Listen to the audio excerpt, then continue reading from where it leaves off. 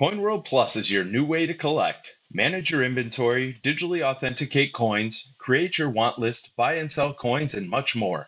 Learn more about CoinWorld Plus at coinworldplus.com or download the app now at Google Play or the App Store.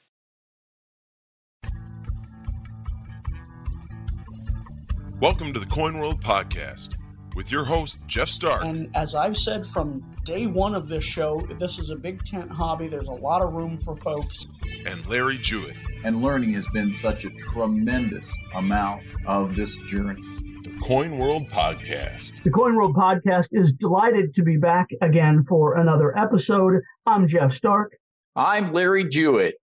And we are going to talk all about commemorative coins today. It's, commemorative coins of U.S. are a fun little area because they're a chance to explore what makes this country special and different.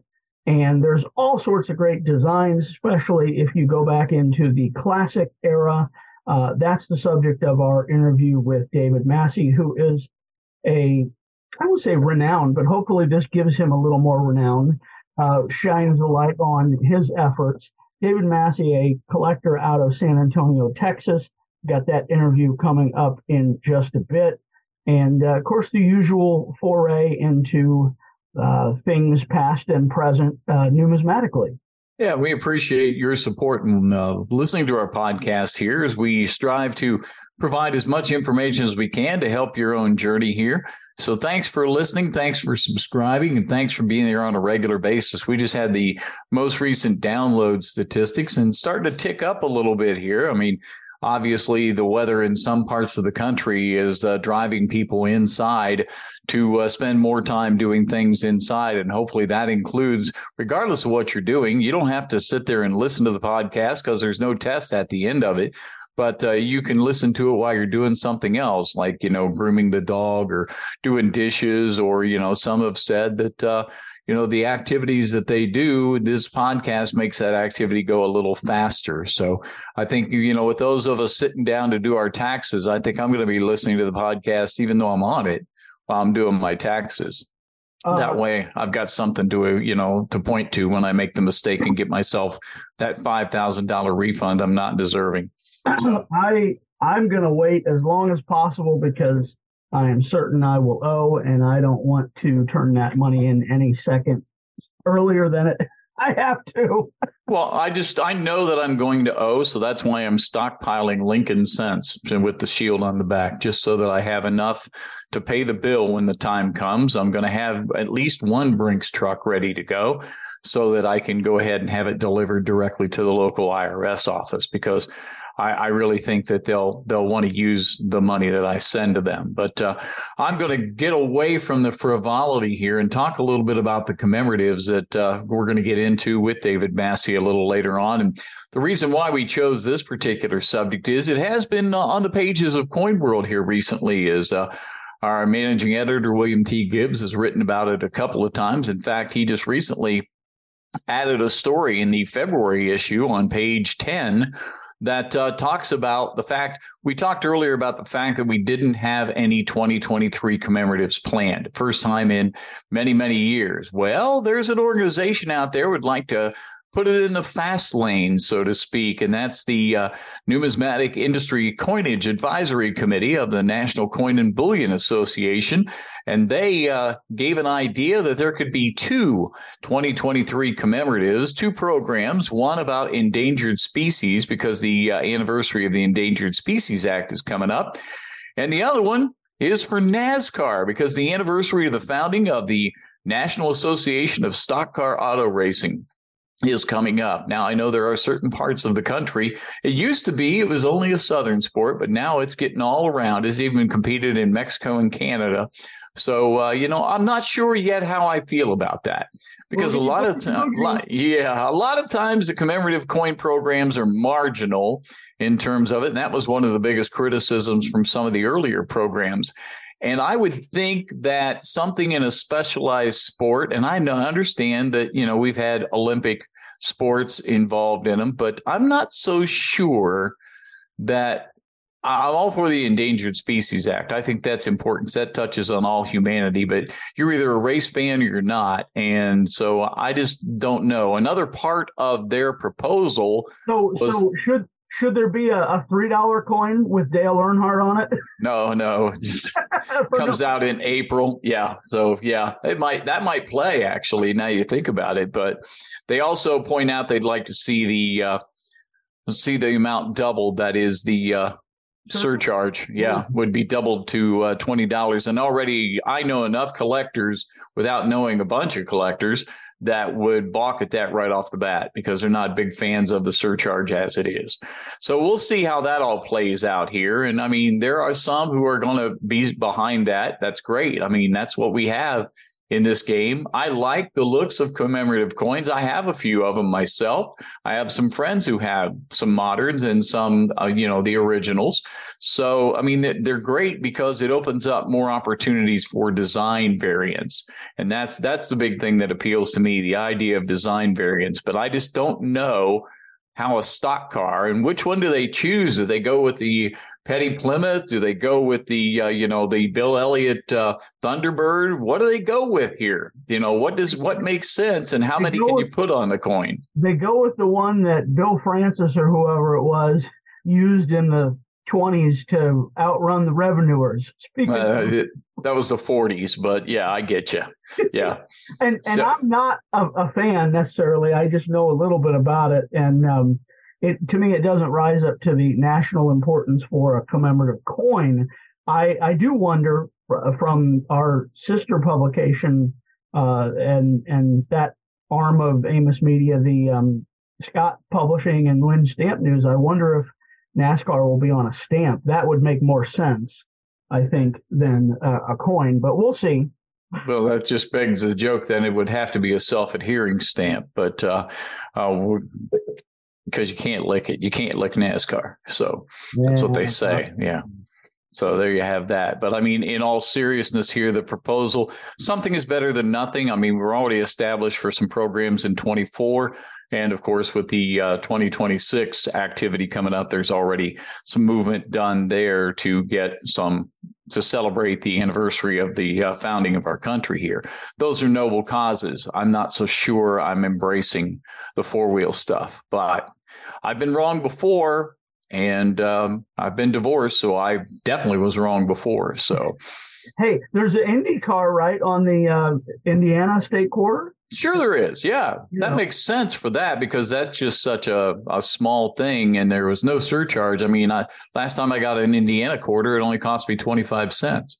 Yeah. So, no. Sure. I mean, there have been cars on, and we featured cars on coins in the past. So, I mean, there have been cars on coins. So I'm not against that. I just don't know how it's going to look and if it's going to be appealing enough to attract some of the fans. They're already being targeted. If they go to the races, they're targeted by countless drivers, trailers, and all kinds of material that, that the organization or the sponsor of the particular, when I raced, my car number was 56, and that happens to be the number that NASCAR uses on all of their apparel because that's the number they own. I didn't do it because they owned the number, but it just worked out that way. So that made things more appealing to me because it had my car number on it.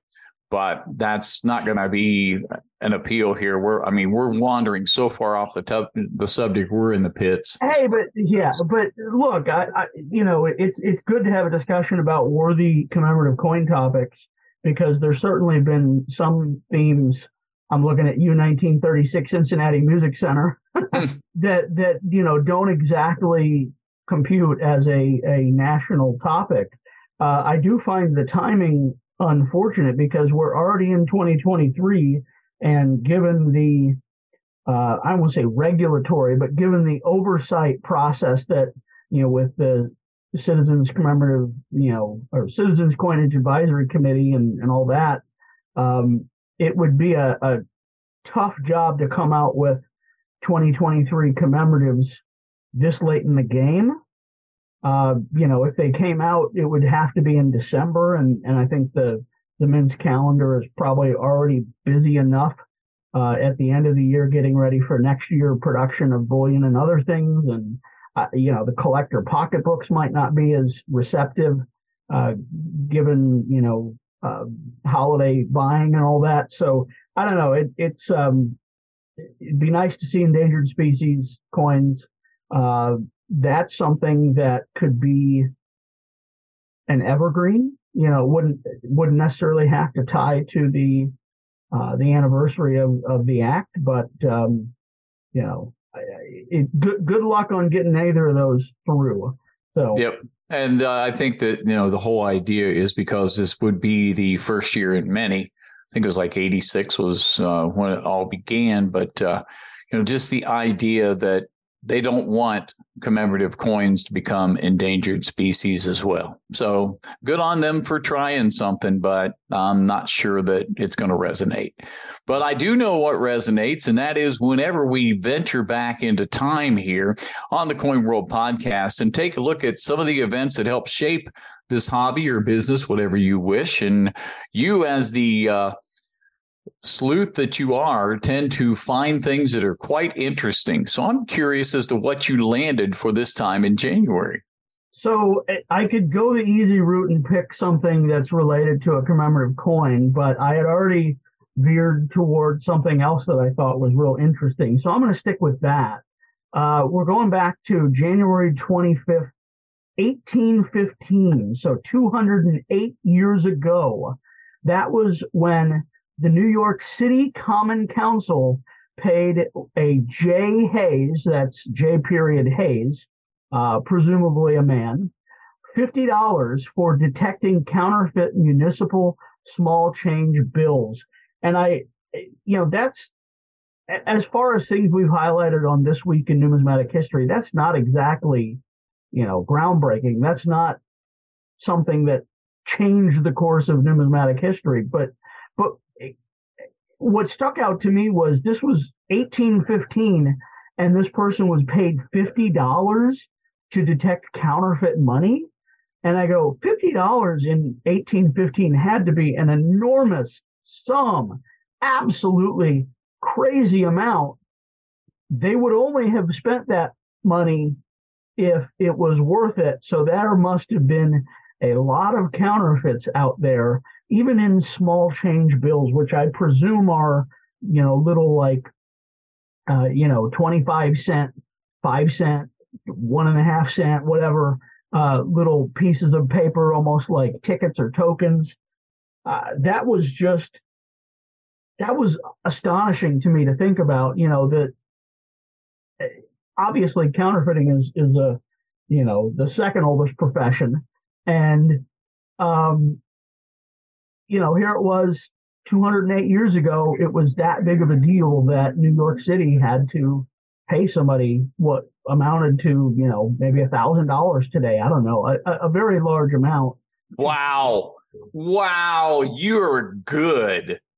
I mean to tell you now, because I just looked it up on a website called officialdata.org, and $50 in 1815 is equal to, in 2023, $963.63. Wow. That was, I overshot it a little bit. We are, the last year's been, rather inflationary, but, to me, like $50 back then, that was a lot of money. And now I hear 963 today and I go, that's not a lot of money. Yeah, it's good to know that 963 is the new 50. So, yeah. So, but to me, that speaks to how big of a deal it was back then. No, was this the launch of the bullion program or, the bicentennial coins? No. But to me, sometimes you can find lessons in even the smallest of moments. And that's what I took from that event. 208 years ago, January 25th, 1815. Well, you say smallest of events, but it was a big deal back then. And it was a big deal that, understanding counterfeiting and that type of thing, which is still a problem 208 years later. So just the idea that's an important subject in the numismatic world. But we're going to go now into the mid 1970s. I think this predates you, doesn't it? It does. Looking at this week in Coin World history, our discussion with David Massey, he mentions his beginning of the hobby, his early entry to the hobby as happening in the mid 70s. So I went to the January 22nd, 1975 issue of Coin World. And what was the big news back then? It's fun to see. It's hard to imagine a world where in the U.S. where you couldn't own gold, but until very recently at that time of publication, you could not own gold. And the story in this issue was how sales of gold coins and medals were receiving quite the reception, a warm reception. The lead to the article reads, "Starved and frustrated by the prohibition against owning late-date gold coins for more than 4 decades, collectors have virtually stampeded in their eagerness to own the very latest gold coin struck. This is the 100 Balboa gold piece, the first specimen of which came off the press at the Franklin Mint in Franklin Center, Pennsylvania, right after the stroke of midnight on December 31. Now, these coins could still be ordered at the time of this publication for another week. The article goes on to recount how similar gratification was reported by Medallic Art Company over its initial gold medal venture commemorating the inauguration of President Gerald Ford. The entire issue of 1,500 medals was sold out, a Medallic Art spokesman said, even before they could be offered in the numismatic press. So, we've talked about inaugural medals on this show before. The circumstances surrounding the Ford medal were, I won't say unique because it's not the first time you had a president leave office during their term. I mean, I'm looking, at the Kennedy assassination, but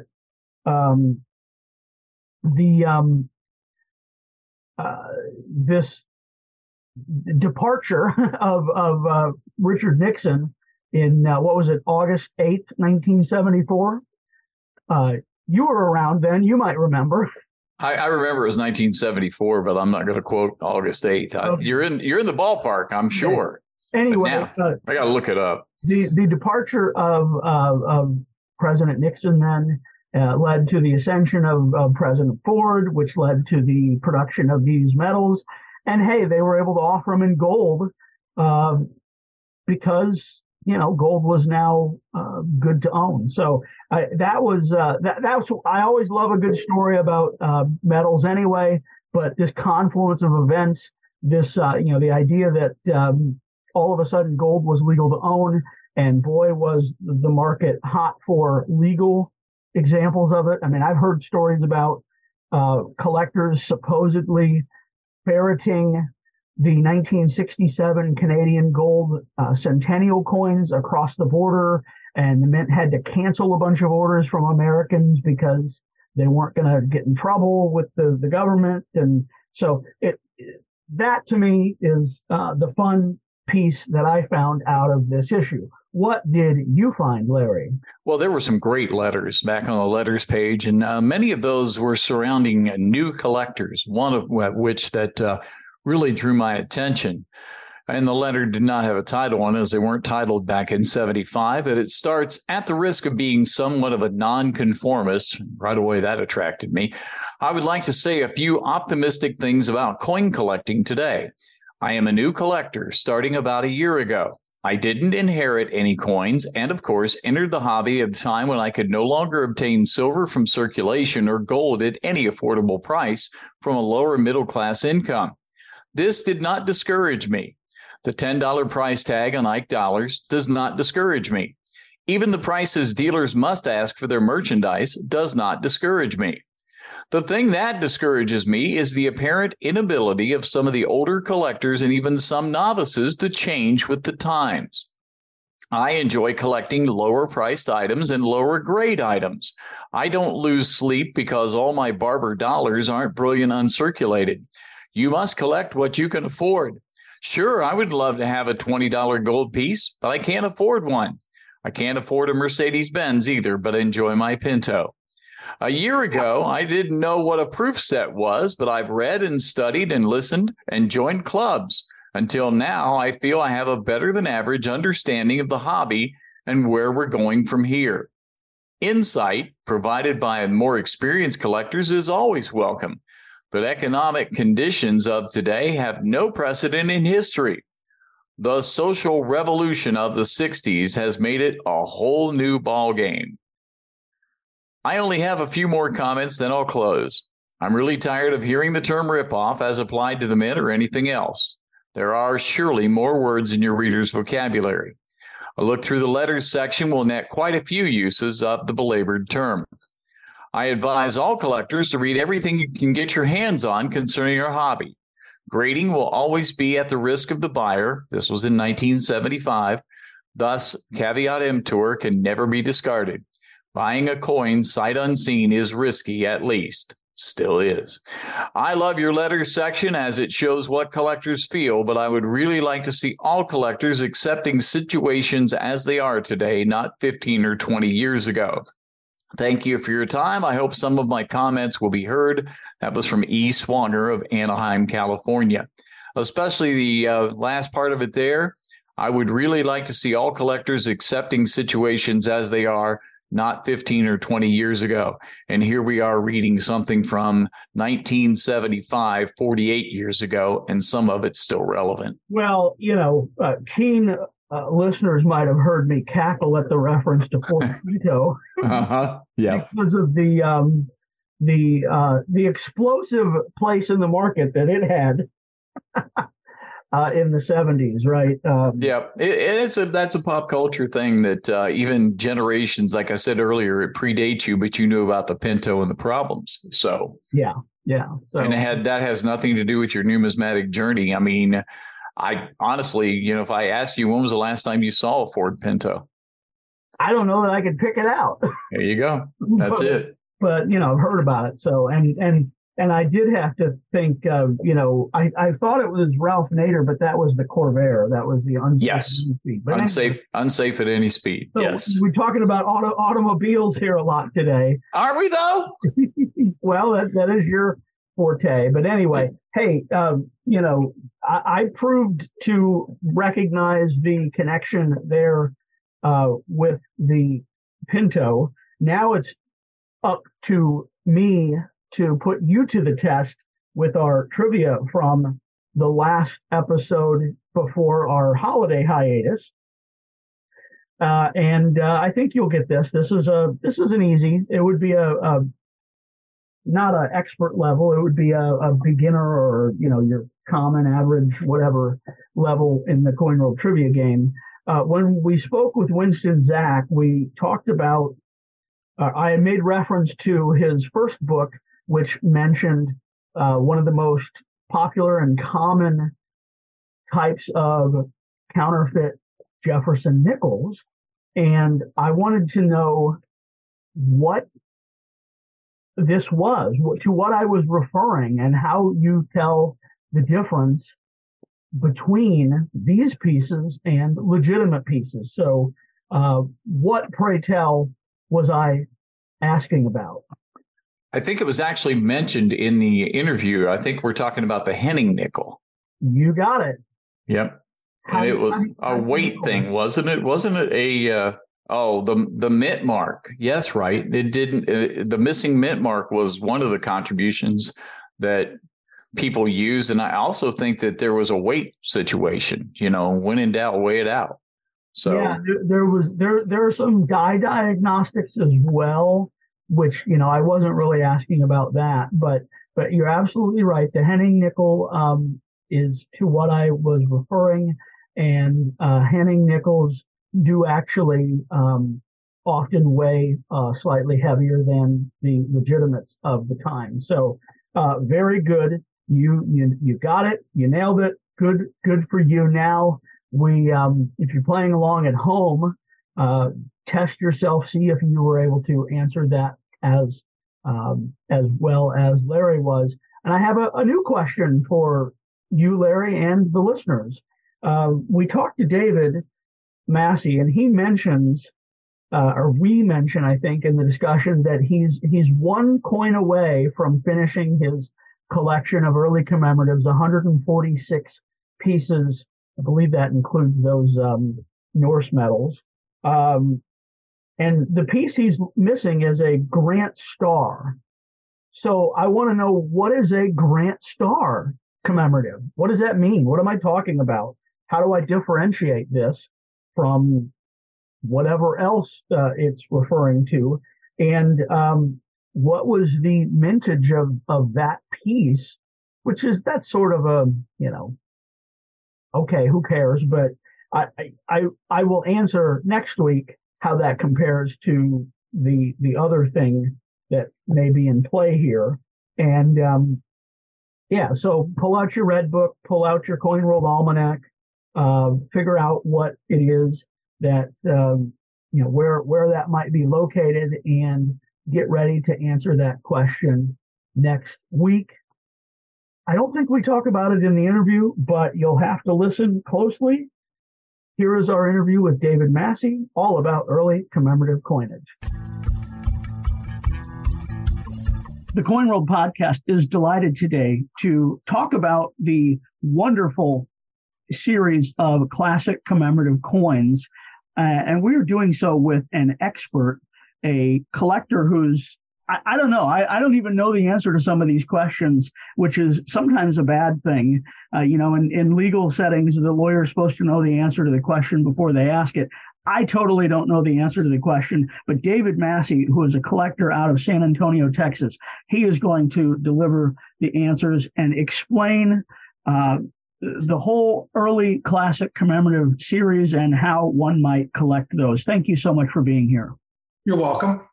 So I want to talk about, we'll get into the classic commemoratives, which, 1892 to 1954, but I'm guessing that probably wasn't what got you into the hobby to begin with. Can you talk about your journey into the hobby before we transition into the commems? Well, sure. I was in middle school, and one of my neighborhood friends was collecting coins and showed me his collection. And the next thing I know, we were riding the bikes to the bank and going through quarters and nickels and rolls and $50 rolls. This was in the mid 1970s. And from there, I would bug my mom or dad to take me to the local coins shop and the local coin shows. And that's how I started collecting coins, is mostly things out of circulation, but I had a paper route, and I'd save up my money, and I would spend $10 at the local coin show maybe once a month. Was there any silver still in circulation? Yes, back in the mid 70s, if I went through a roll of quarters, I could probably find maybe one quarter, $50 rolls. I could find several 40% silver. So, it wasn't abundant, but it wasn't that scarce. If you looked for it and you searched for it, you could find silver, definitely. Do you remember what was your best circulation find in that time?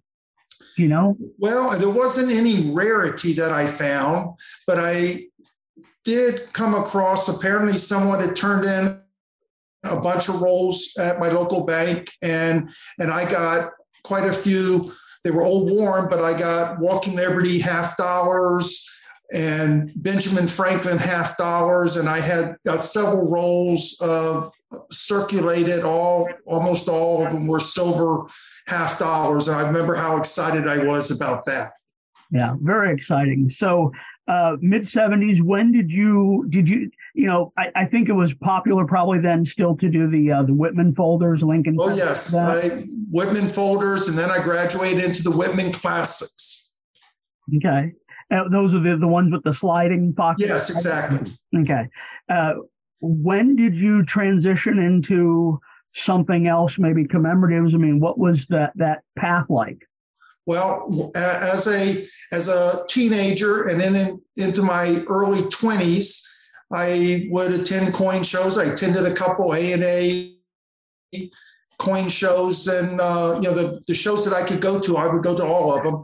And, I would look at the commemoratives. I remember I bought a few of them back then. I bought some Morgans also, but I couldn't really afford the really nice coins. So I was buying circulates, but I think I was attracted to commemoratives because they were so unique and had some really cool and interesting designs to them. And, that was my introduction to collecting commemoratives and to collecting coins. But I have to say, though, mid to late 80s, I put my collection aside, and it pretty much stayed in a closet for about 30 years. And only just several years ago did I pull it out and kind of get the bug again. And I've been really obsessed, I guess, with collecting for the last few years. And that's when I really got started on the commemoratives, because now I was able to afford some of the coins that I could only dream about when I was younger. So what were some of the first commemoratives that you picked up that you had from the earlier days that before you regenerated your collection? Well, I still have that coin. It was a circulated Stone Mountain $50. I gave that I have a 19-year-old son. I gave that to him a few years ago, hoping to spark some collecting interest in him. He still has it. Matter of fact, we talked about that in a few other coins here a few weeks back. But it was the Stone Mountain was my first one. And I remember I bought a Lincoln and a Cleveland, maybe 4 or 5 other of the lesser expensive $50 that I bought, and I held on for held those coins for decades, actually. And, again, it was in recent years that I really picked up my commemorative collecting, but the Stone Mountain one has always been, I guess, a little bit special to me. And I was in Virginia at that time, so the Civil War battlefields were always close by. Sure. At what point did you transition from just collecting one of each to adding some sort of condition qualifiers and finding things that are, maybe a little more guided by eye appeal and grade and all that? Well, when I started collecting again in 2019, I had some experience from collecting for 10 to 15 years earlier. So I knew that I had a pretty good eye. So that came back pretty quick. I knew that I wanted higher grade, nicer coins that I could be kind of proud of. So I started, my goal at that point was to put together the 50 set in all MS67 or MS66. There's a few coins that are hard to get in those grades, but I wanted to put together the highest graded set that I could find. And then with time, I sometimes would come across a coin that just was so pretty, even though it wasn't an MS67, maybe it was an MS65. And I would pick it up and I'd buy it and I'd sit it in my binder next to my higher graded coins, and my eyes oftentimes would go to the coin that wasn't the highest graded. It was the one with the prettier toning, the color, some unique characteristics that just had better eye appeal. And so what I've been doing over the years, I'm always adding to my collection, but I'm swapping out coins. If I see one I like it better, then I'll pick it up and maybe sell or trade one of my existing ones. It sounds like in your first iteration, you relied on coin shows a lot for your acquisition. When you came back into collecting in 2019, do you still use coin shows as your primary source? I love coin shows. So I try to go to coin shows, but I would have to say it's just too hard to be the big coin shows that I've been going to are fun in A&A. Then the Texas Numismatic Association is a good show. There's a good show here in Houston, a few hour drive from me, that I'll be going to the Houston Money Show. So I go to the shows. I'm able to get coins at coin shows, but I'm online. I have relationship with dealers now, so I'll go to their websites. Some dealers will know what I'm looking for, and will send me a text and say, "Hey, Dave, are you interested in this coin?" I follow the auction sites, the Heritage Stack Bowers, great collections, Legends. I've bought from all of them. So it's wherever I see the coin that I like, if the price is right, then I will attempt to acquire it. And you mentioned a few minutes ago something about one of each of 50 types. That's the 48 $half, the Isabella quarter, and the Lafayette dollar. Exactly. And then I also include, even though it's number 51, the Norse medal. I tend to think of that as a commemorative, though officially it maybe isn't. Yeah, but a lot of people, as you know, consider that as part of the series, and it's often written about in that context. Did you went from a typeset, one of every design, to then one of all the varieties, the mint marks, the years, and all that? That's 146 items, I think. 146 if you count the Norse medals. That's correct. Two versions of the Norse medal. That's right, thick and thin. Yeah. So when did you go, okay, I've crossed this off the list, I've summited this peak, now let's go to the next one? Well, I think what happened was I saw a set of Booker T. Washington, 1946, the most common of all of them, but it was a PDS set that was an original holder. They were all rainbow toned, beautiful coins. So I bought all three of them. So I had the PDS set, and I just fell in love with how attractive and how nice it was. And then I found myself buying more PDS sets. So a little sub part of my collecting is I like to collect matching PDS sets. So like 1939 Oregon Trail, the PDS coins, I like to have them all essentially original tone, similar to where they were probably packaged together back in 1939, and they're still together now in my collection. So that's how I built my collection up to, I'm at 145. I do not have the Grant Star, but I call them sibling sets, the PDS, where they've been together since issuance. Okay. You mentioned that you still don't have the Grant Star, but I'm curious to know, there's plenty of Grant Stars out there. At some point you added some qualifiers and some, you said 66, 67. Is that still what you're looking for? No, not on that coin, because that coin's very expensive. And I'm not a big fan of the Grant. It's not one of my favorite commemoratives. So that coin I'm hoping to find in a 64 would be ideal, maybe a 65, but a 63 to 65 range. I'm going to require it to be in a PGS holder with a CAC sticker, and it needs to be an original coin that I don't think has ever been dipped, that has a little attractive eye appeal to it. I saw several Grant Stars at the fun show. I even saw one that had a CAC sticker, but it just didn't feel right for me. And those coins, that's an expensive coin, so I'm going to spend several $1,000s on it. I'll just be patient until I find one that I know that I will really like, versus buying one just to say I have it. Are you a little bit surprised that this is the one coin that you're having the most difficulty with?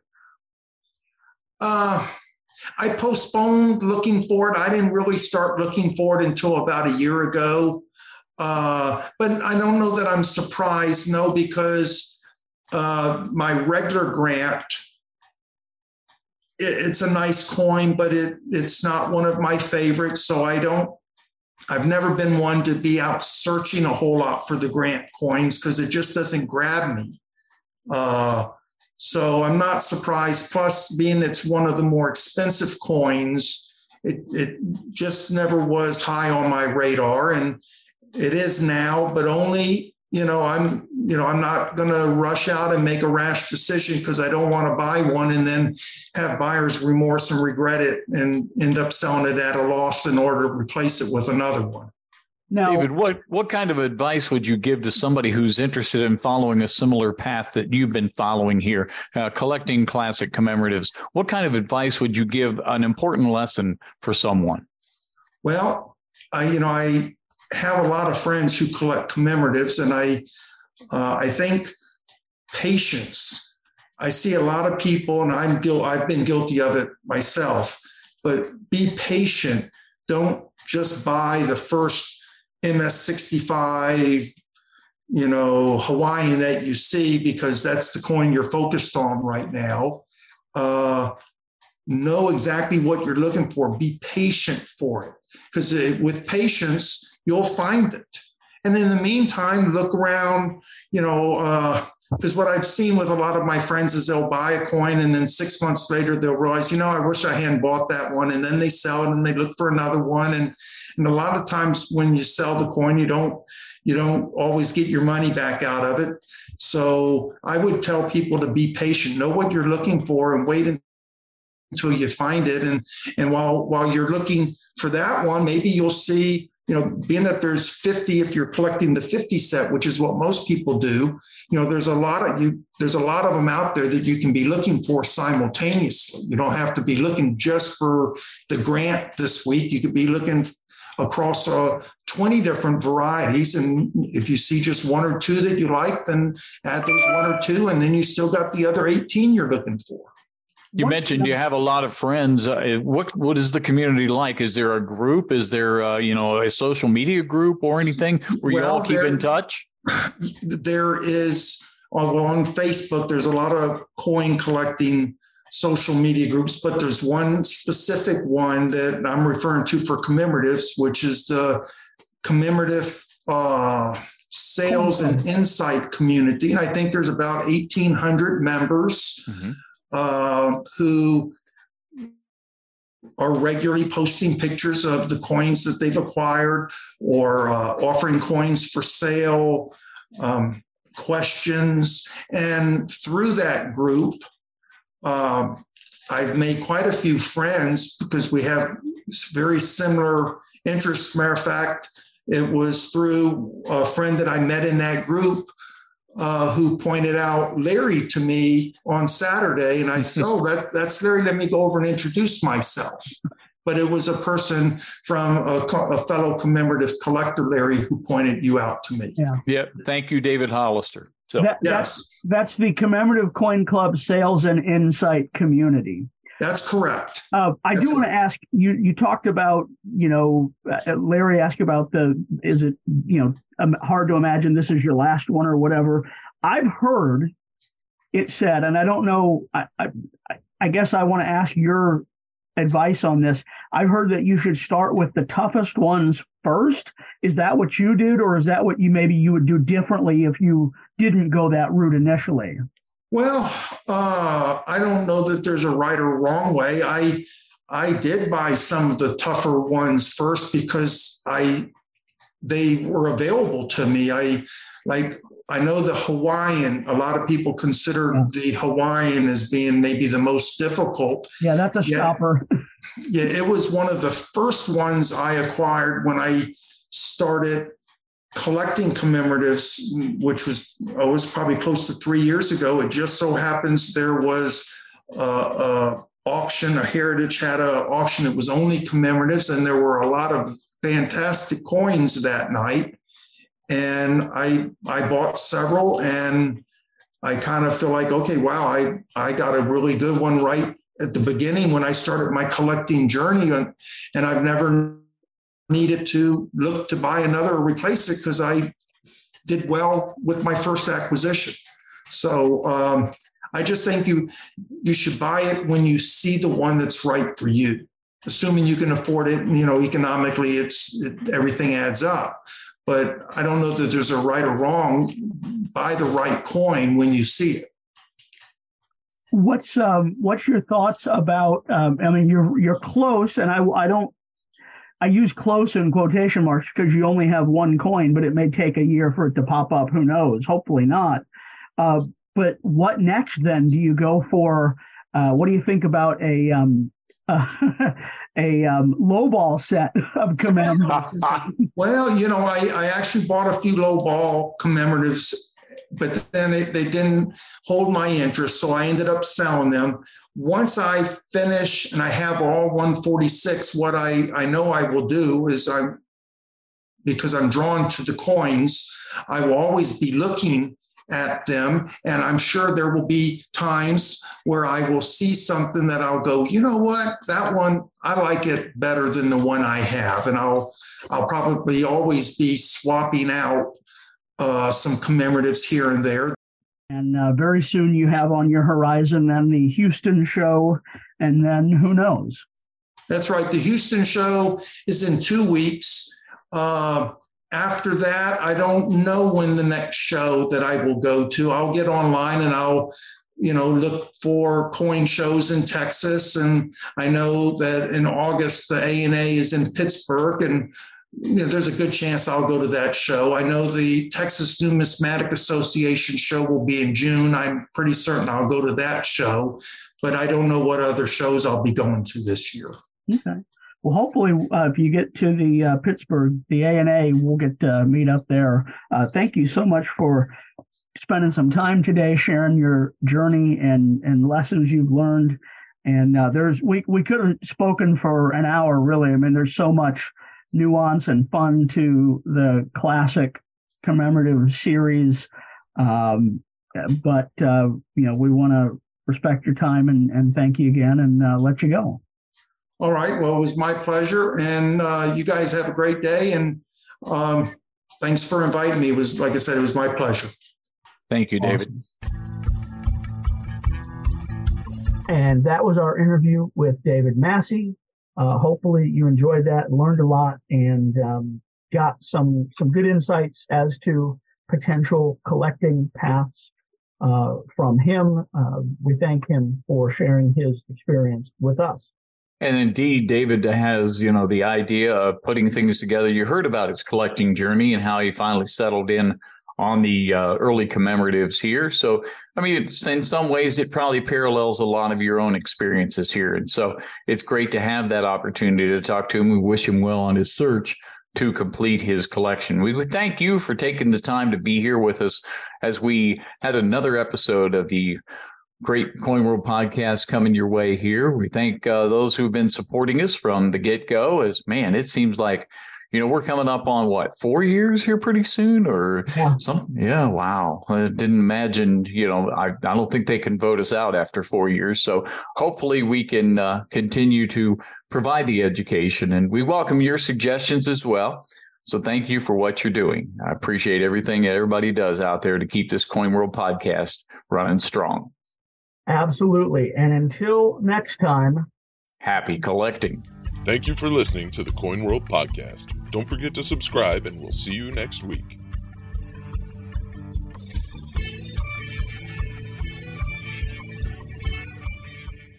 Coin World Plus is your new way to collect. Manage your inventory, digitally authenticate coins, create your want list, buy and sell coins, and much more. Learn more about Coin World Plus at coinworldplus.com or download the app now at Google Play or the App Store.